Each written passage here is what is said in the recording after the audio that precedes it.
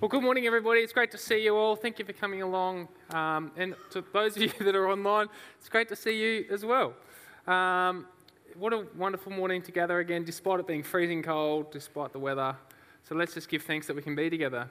What a way to start off, hey? Milla's already clapping. I think she wants me to finish up, so... All right, let's just quickly pray. Father, we just invite you into this place today. We just ask that you may just enlighten our hearts and our minds, and that this morning, whatever it is that we're seeking, whether we're on the fringe of faith or following or leaving or wherever we might find ourselves in that great continuum, I just ask that you may just inspire us, that you may just connect to our deepest needs, that we might be able to connect with one another and learn to love one another on a deeper level also. But through everything, God, we just want to make you great. We just pray that as we come around the Word, it may just be a form of deep worship of you. And everybody said, amen. Fantastic. Well, it's great to be here. Great to continue on this series. We're up to week 9 of this series of Everywhere You Go. And last week, we spoke about the centrality of the resurrection.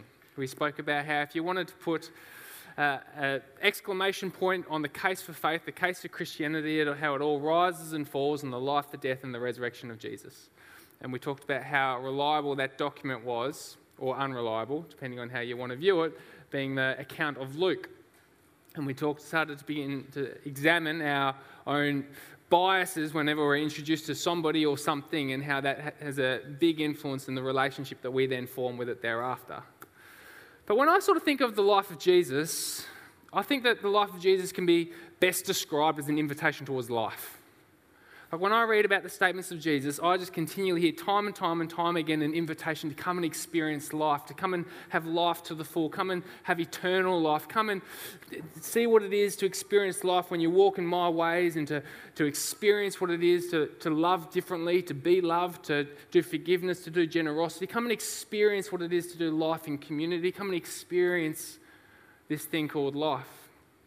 But I think when I look at my own life, when I look at the world around us, I think so often humanity ends up picking up the pieces of our broken lives, and we end up sort of asking this age-old question of asking, is this it? Is this it? Is this all that there is to life? Is there not something more to life than this? Which makes that invitation of Jesus, that continual description of the life of Jesus, of come away with me and you'll discover life, just so appealing and so enriching and so captivating, because if there is some substance to it, then my goodness, it can just service so many of our deepest needs. Now, there's a story in the Gospel of Luke, it's also in a couple of the other Gospels, which has always sort of struck me to my core, which I've always found it quite hard to read, and I'd love to share it with you this morning. It's the story of the rich young ruler. I think it's Luke 18 off the top of my head. We've got the scriptures up on the stage. But I love this story, and I ask that this morning when we hear this story, wherever you are on the spectrum of faith, if you're new to faith, would you bear with me as I hopefully explain it well. But if you have been walking with Jesus for quite some time in this lifelong apprenticeship to him, like to a master, and if you've heard this story 1,000 times and read this story 1,000 times, can I ask that you perhaps read it with fresh eyes this morning in the hope that maybe Jesus will enlighten something new to you. But I love this story, and I find it so challenging because there's this young ruler, this young man, this rich young man, and he comes up to Jesus. He interrupts Jesus. So Jesus is traveling with his companions. Luke describes that they're traveling on their way towards Jerusalem, but they're traveling along with Jesus with his merry little band. They're heading towards Jerusalem, and this rich young man comes up to Jesus, and he comes up seeking life. He comes up, he's obviously got this question inside of his heart, inside of his being, the same question that we all ask of ourselves, is saying, is there not more to life than this? And driven by this question, he comes up and he interrupts Jesus and he says, good teacher, what must I do to inherit eternal life? Now, in our tradition, or at least the way that I've always interpreted this story, and I think the way that most people have interpreted this story, we've always sort of vilified this young man. I think because we know how the story ends. Often we vilify this young man, but when we look at this young man, he is a good young man. Like, let's set the context of this young man. This young man is a socially responsible citizen. He's a generous, compassionate, good neighbour. He's not trying to rip anybody off. He's doing the best that he can. He's a good young man. He's a young man that perhaps we all wish that we could be, or perhaps he's the young man that we all see ourselves as being. In fact, this young man in this story is you and it's I. This young man in this story, he stands where we stand and he asks the question that's on the tip of our tongues, that's on our lips. And he stands there and he asks that question that we ask of Jesus. Jesus, what is it that I must do to be able to inherit life? What must I do, Jesus, so that I can actually grab a hold of this invitation towards life that you're forever drawing us towards? What must I do? And Jesus' description of eternal life, like we talked about in those early weeks, is different to how many of us have grown up understanding eternal life. We hear this phrase and we just think of heaven. We think of a place that we go to when we die. But Jesus in John 17 says, what is eternal life? Eternal life is knowledge of the Father. It's knowledge of God, but not just a head knowledge. Jesus described it as being a union with God, or a being with God, or about being a relationship with God, or being marriage with God. So God being this triune being, the Father, the Son, and the Holy Spirit, that's in this eternal dance with one another, this eternal relationship of this eternal community with one another. Eternal life is coming along and being a part of that relationship, of being in union, of existing alongside of with, which means that heaven's not just a place that one day we get to go to, but heaven's a place that we can take up residence in the here and now. The kingdom of God is not somewhere in the distance, but it is a now and a not yet. We get to participate in the kingdom of heaven here today as we get to be subjected to a good king. This is what eternal life is by the definition of Jesus. But this young man seeking life, he stands where I stand and he asks the question on my lips. He says, but Jesus, don't you see I am a good man? Don't you see that I stand here? I do my very best, right? Let's look at this next scripture here. Thank you. What must I do to inherit eternal life? And he says, why do you call me good? Jesus answered, no one is good except God alone. You know the commandments. You shall not commit adultery. You shall not murder. You shall not steal. You shall not give false testimony, but honour your father and mother. So in other words, what must I do to inherit eternal life? And Jesus says, keep the commandments. Keep the commandments. And this young man would have known the commandments because he turns around and he says to Jesus, all these I've kept since I was a boy. So this is where we get this understanding that this was a good man. And so this young man stands where I stand and he asks the question that I ask. He says, God, don't you see that I'm doing the very best that I can? I am a good person. I try my very best to love my neighbour as myself. I try to make sure that I don't rip off my colleagues. I try to make sure that I represent you in my workplace. I try to be a good parent. I try my best to pray. I try my best to read the scriptures. I try my best. I try to follow your way as best as I can. All these I've kept since I was a boy. All these I've kept since I was a youth. I've been walking with you, God. But you know what, God? What must I do to inherit this eternal life? What must I do to be able to experience this life that you've described? Is there not more to life than this, he is saying. And this is the reason why this story cuts to the core of me, because if you're anything like me, you'll know that sometimes you've had seasons in life. Well, let me just speak of my own existence. I've had seasons in my life where I've become so fixated, I suppose, on morality, on being a good person, on following the commands of God. And it's left me feeling in a place where I still feel dry. It's left me in a place where I still feel, where I've got this aching question in my heart of, is there not more to life than this still? Like, is this still all that there is? Because if you're anything like me, you've got a propensity towards taking that second half of the great equation of faith. Like, often we simplify faith as being to love God and to love others. If you're anything like me, often I get so fixated on that second half of that equation of the loving others part. And the reason why I do that is because it's the part that I can control. But more than that, if I'm being really honest and transparent, it's because other people can judge me by that part. Other people don't necessarily see my relationship or see my spiritual disciplines as it pertains to the first part of that equation of loving God, but they see the way in which I treat people. They see the way in which I treat my wife. They see the way in which I treat my daughter. They see the way in which I treat Talia or Mary or Luke, or they see the way I treat people at the football club. They see the way I treat people.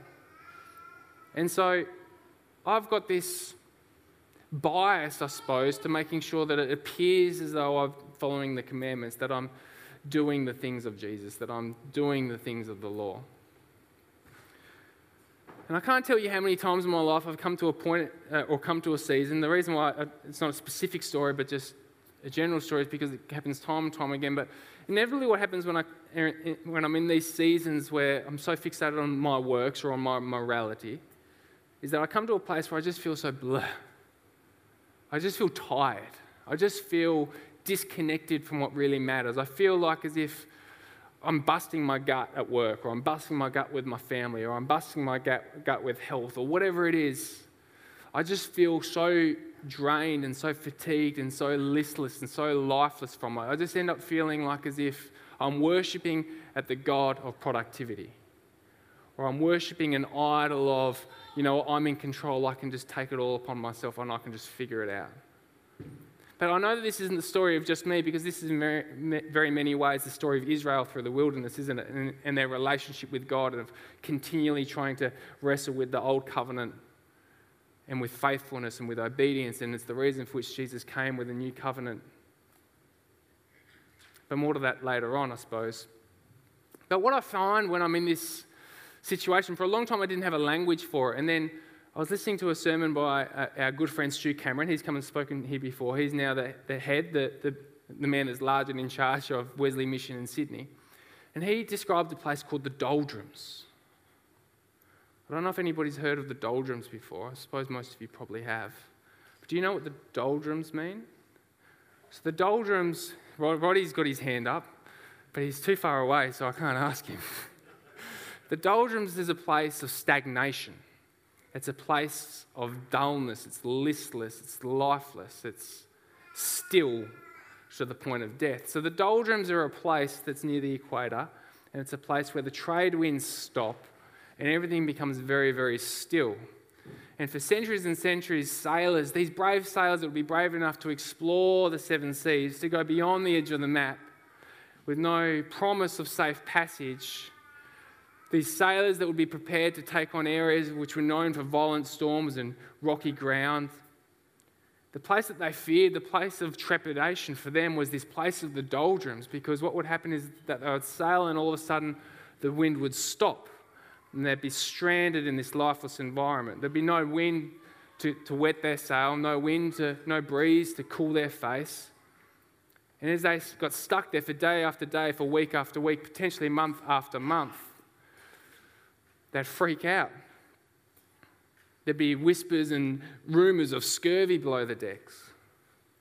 This place of the Doldrums where it is lifeless, where we're stagnant and stuck in the mud. And so when my friend Stu Cameron described this place for me, and I don't know if you feel the same way, sometimes life feels like as if you can be stuck in the doldrums. Sometimes it feels like you're stuck in this place where you are listless, where it's not necessarily that there's a crisis, but it just feels like there's no movement. It just feels like dull. It just feels tiring. It feels empty, and it feels overwhelming. For me, I think that's why this story of this rich young man resonates with me, because I think in some regard, that's the emotional state with which this man came to Jesus. He says, "Don't you see all that I'm doing? And yet, God, I'm still seeking some life. I'm still seeking more. What is it that I'm missing?" I read a really fascinating book recently. Really fascinating. So the authors are these non-Christian sociologists, and it was written about 15 years ago, and they surveyed thousands upon thousands upon thousands upon thousands of American teenagers, both faith and non-faith. And when I say faith, all denominations and all faiths. Because what they wanted to understand was, they wanted to understand what faith and spirituality meant for the next generation. Again, that was 15 years ago, so it's probably my generation now today.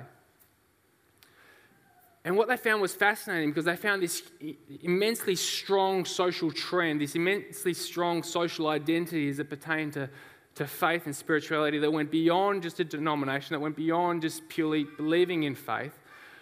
And they called this trend that they observed moral therapeutic deism. Moral therapeutic deism. Fascinating.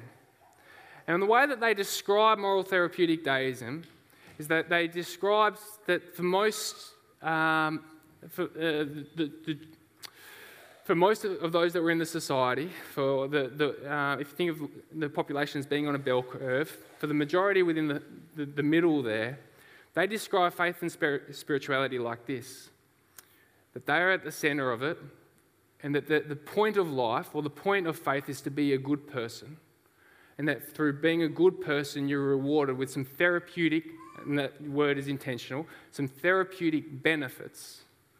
And that this God, who might or might not exist, but this God is a creator God who creates the world, and he creates the rules and he creates the order, but he's not really involved in day-to-day life.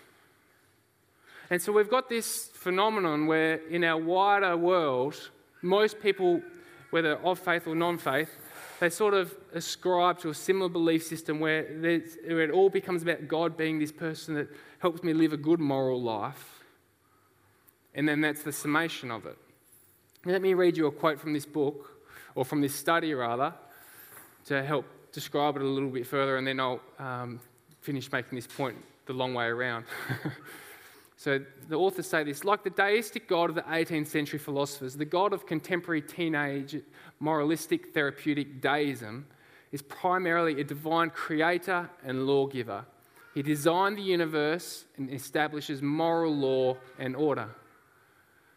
But this God is not Trinitarian. He did not speak through the Torah or the prophets of Israel. He was never resurrected from the dead and does not fill and transform people through his Spirit. This God is not demanding, because he actually can't be, because his job is to solve our problems and make people feel good. And this is the part that really just captivates me. In short, God is something like a combination divine butler and cosmic therapist. So this is what non-faith sociologists have described the Western world's relationship with faith.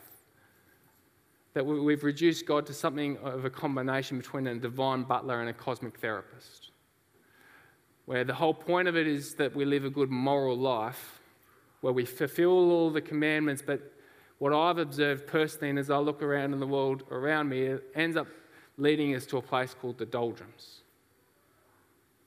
Because you see, what happens is that when we reduce our faith, when we reduce spirituality in our quest for life, when we reduce it to being this moralistic viewpoint purely and solely as being the end goal, we rob our God of all that he is. We rob our God of the story and the power of the resurrection, of being able to take someone from dead to alive. We rob our God of being a God who can take a few loaves of bread and some fish, being able to multiply it and feed thousands. We take our God from being a God that can come alongside of a leper and be brave enough to touch a leper and to heal a leper. We take our God as being a God who can come alongside a tax collector and through the generosity of hospitality transform a life and see a community changed. We rob our God of being this person of victory and triumph and power, and instead we replace him with being a divine butler and a cosmic therapist, because we want to feel good about ourselves, and the way we feel good about ourselves is that we end up being a good person. Now, this morning I definitely don't want to demean being a good person. I don't want you to hear me going too far along that side of it, because again, half of the equation is loving God and loving others. I don't mean to say that at all, because there is certainly life that's found through following the ways of Jesus, and that pertains entirely to how we live amongst others. That's not what I'm saying at all. But the authors of this book and of this sociological trend that they've observed, they make the statement that what's happening here is it's like a parasite to a host. That moralistic therapeutic, I can't even speak this morning, deism, that can't exist on its own, but rather what happens is that it latches onto the host, which being the true gospel. And what happens then is that it robs us of power. Jesus came to us and he said, I'm the bread of life. Anyone who has of me will not go hungry, will not thirst, right? I almost liken this to being like we've gone and we've just had the diet bread, the low-calorie bread, and we wonder why we still feel malnourished and empty, while we sometimes feel like we're still stuck in the doldrums. And so coming back to our story of this rich young man, I think he's quite like us. I think he's a lot like us. I think he's seeking life, but he hasn't quite found it yet. And so he's come to Jesus, and he said to Jesus, how may I have life? And he's not understood the question, because the source of life, as Jesus was describing, the source of eternal life is union with God. That is the fountain of life, right? And so he's come to Jesus, and Jesus has asked him, he said, have you kept the commandments? And the man said, yes, God. Yes, Jesus, of course I have. Look at how faithful I have been. Look at my religious observance. Look at how good I am. And then if we flick over, let's continue the story. This is the part that gets me. So Jesus, looking at this young man, looking at me, looking at you here today, Jesus looking at this young man, looks at this young man with love and with understanding. And he says, you know what, young man, you still lack one thing. Go and sell everything you have and give it to the poor, and you'll have treasure in heaven. Then come and follow me. And when this young man heard this, he became very sad, because he was very wealthy, and he walked away. You see, it wasn't really about the wealth, was it? This story wasn't necessarily about another action that you've got to take in being a good person. This story is a story of surrender, isn't it? What Jesus was really asking here, he was inviting him to surrender more of his being to be able to enter into that union with God. That's the point of the story that Jesus is getting across here. That's the point that Jesus is driving home. And that's a long way around for me to say like this morning. Our invitation to the gospel, or our invitation towards life, the eternal life, the life now and the not yet, is always through the door. It's always through the ask. It's always through the invitation of surrender. It's always through the invitation of, will we give up a little bit more of ourselves in pursuit of this man called Jesus. It's always been about that, and it always will be about that. I heard one Catholic priest describe it like this. He described it as being like as if he pictured his soul, he pictured his being as being like a mansion with 30 rooms. And of those 30 rooms, he'd already given 27 away towards Christ. But for him, surrender meant, or following the example of this rich young man in this story, meant giving away those last 3 rooms. And this is the beautiful thing about Jesus' invitation with the gospel, is that it's always relevant to us. So if we're on the fringe of faith, exploring faith for the very first time, what this invitation towards surrender, towards to come and be with Jesus, what that looks like, is just as relevant for those of you that have been walking with Jesus forever. And Jesus is still asking that, would you come and allow me to have another room of your life, another room of your mansion, another room of your being, of your soul. I've got this this poem here that I'd like to read. I'm not normally someone that's into poems and literature like that, but I just felt like it described it so beautifully, and I thought, Andrew, that now might be a good time if you want to come up and if you just want to play some keys.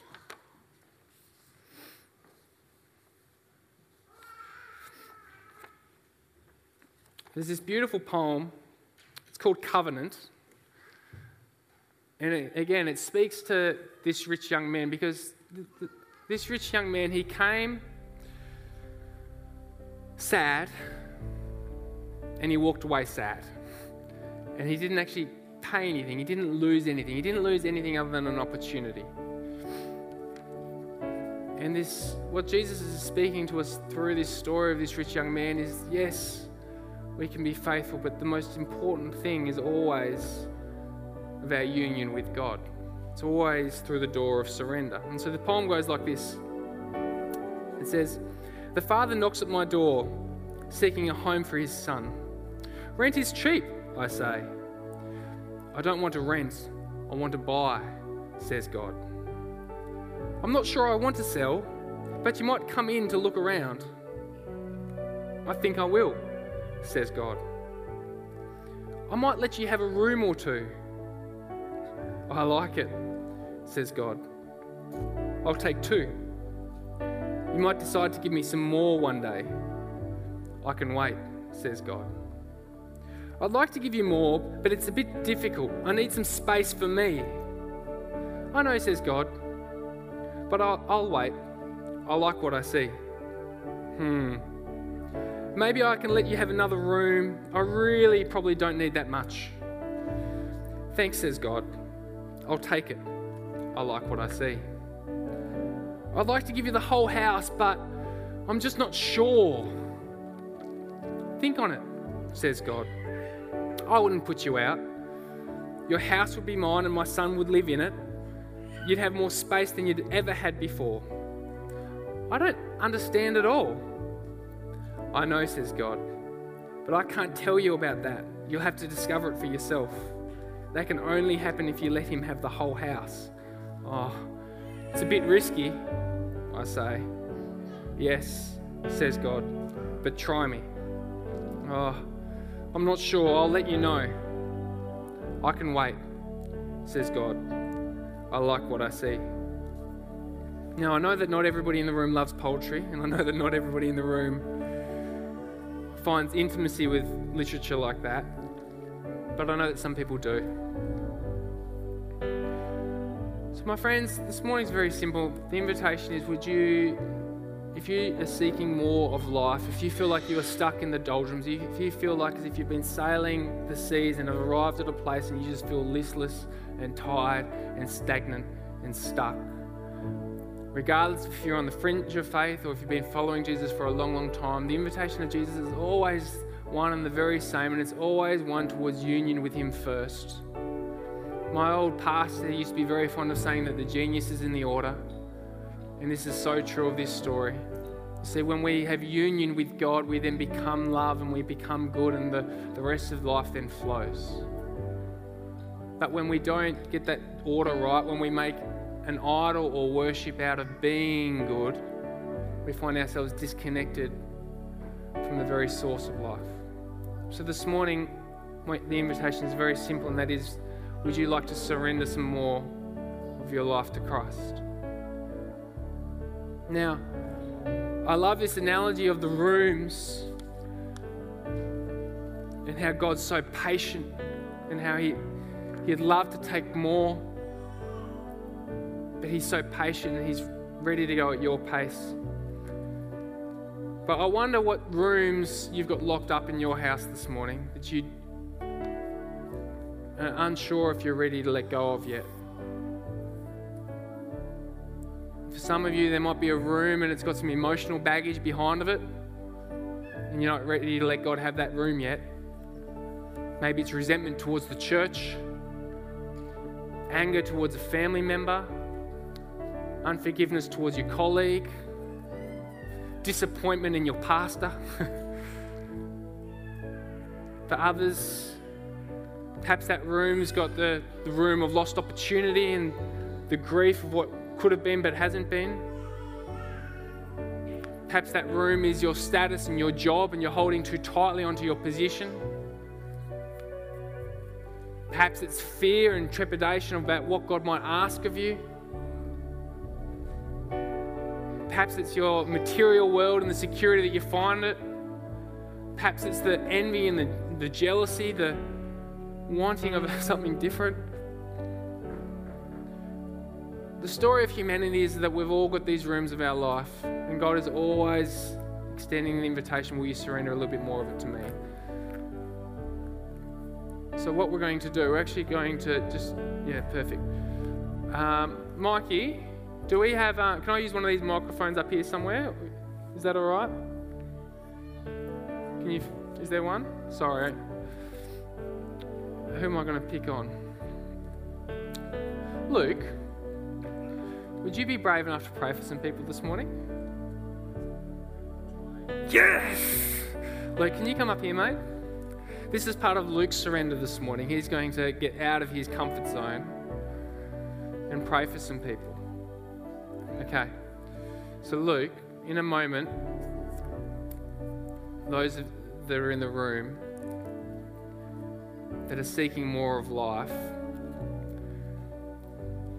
that don't want to open up a door because it's scary, and because behind that door they just don't know what God's going to ask of them, whether it be he's going to ask more of them. Maybe he's going to ask who knows what. But I can sense that there's somebody in this room that doesn't want to open up the door or surrender towards Jesus this morning because of fear. Would you just pray for them? That's all right. Let's all just close our eyes. And if that's you this morning, in turn, I'm not asking you to do anything external, but internally, would you just say, yes, that's me?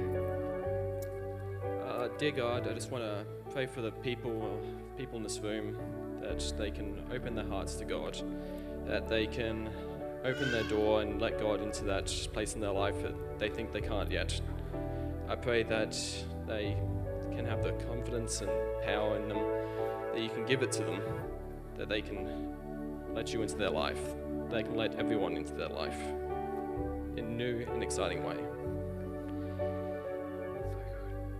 Amen. Hey, well done, Luke. You can grab a seat. I'm so proud of you, mate. I'm going to pick on a few more people because we've got a little bit of time. Alana, would you like to pray for some people this morning, please? Please? I'm not just picking people willy-nilly. I really feel like God's doing something this morning, even though I feel like God uses the most stuttering of messages and the most illogical of steps. Do you mind? So this morning, Alana, I sense that there are some people in this room that are holding on to some things really tightly, and there's some things that need to be let go of. Would you pray for those? Let's close our eyes. Lord Jesus, thank you that you're with us today. Lord, we just pray for the people that you've got in your heart. Lord, we just pray that they have the courage to let go of whatever's holding them back. Lord, we just pray that they're willing to just say, Lord, use me. Here I am. I'm willing to let go of some baggage. So, Lord, it's a big step. So, Lord, if there's somebody in the room today that you want to grab hold of, Lord, we just pray that you just are with them right now.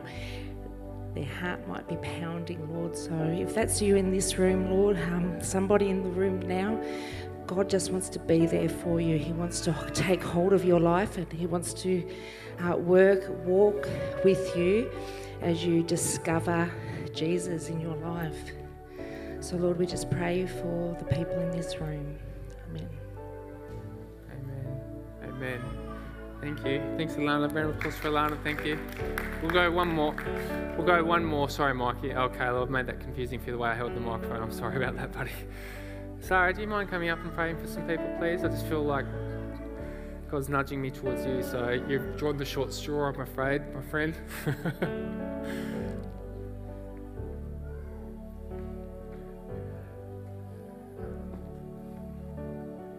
Now, I feel in my spirit that there's somebody here, and behind that door is just a lot of pain, right? And I think that's the invitation of Jesus towards someone this morning, is just towards opening that door. Would you mind praying for that person or those people? Heavenly Father, I thank you for the goodness that you are, the goodness that you bring. And Lord, I pray that that goodness be evident here today. I pray that all of us who hold distress and hold worry about what does it mean to let you fully in, oh God, we just take that step of surrender, of just moving forward another few centimetres to get to know you better, to walk with you closer. Each of us just open up just that little bit more to accept the goodness that you are, to let go of the hurt and the pain and the trauma and the drama and the stuff of life, and know that you bring goodness. You bring the peace we desire. You bring the wholeness we desire. We know it's in your hands, but somehow letting go is just feels so hard. And we totally get that you understand this. And we totally get today that this is the right step towards you. And I pray, Lord God, we just be brave and we take that step today. Give us courage. Give us strength, Lord. Amen. Amen. Thank you. All right. I think we're just about done. So Camilla keeps calling my name and keeps clapping towards me, so I think she's done. So I think that's a sign that we're done. So thank you everyone for being here this morning. If you'd like to stick around and chat some more about it, I'm here to talk. Everyone else here would love to chat with you also. But hey, what a beautiful day. What a beautiful day to do community with one another. What a beautiful day to worship together. A beautiful day to surrender together.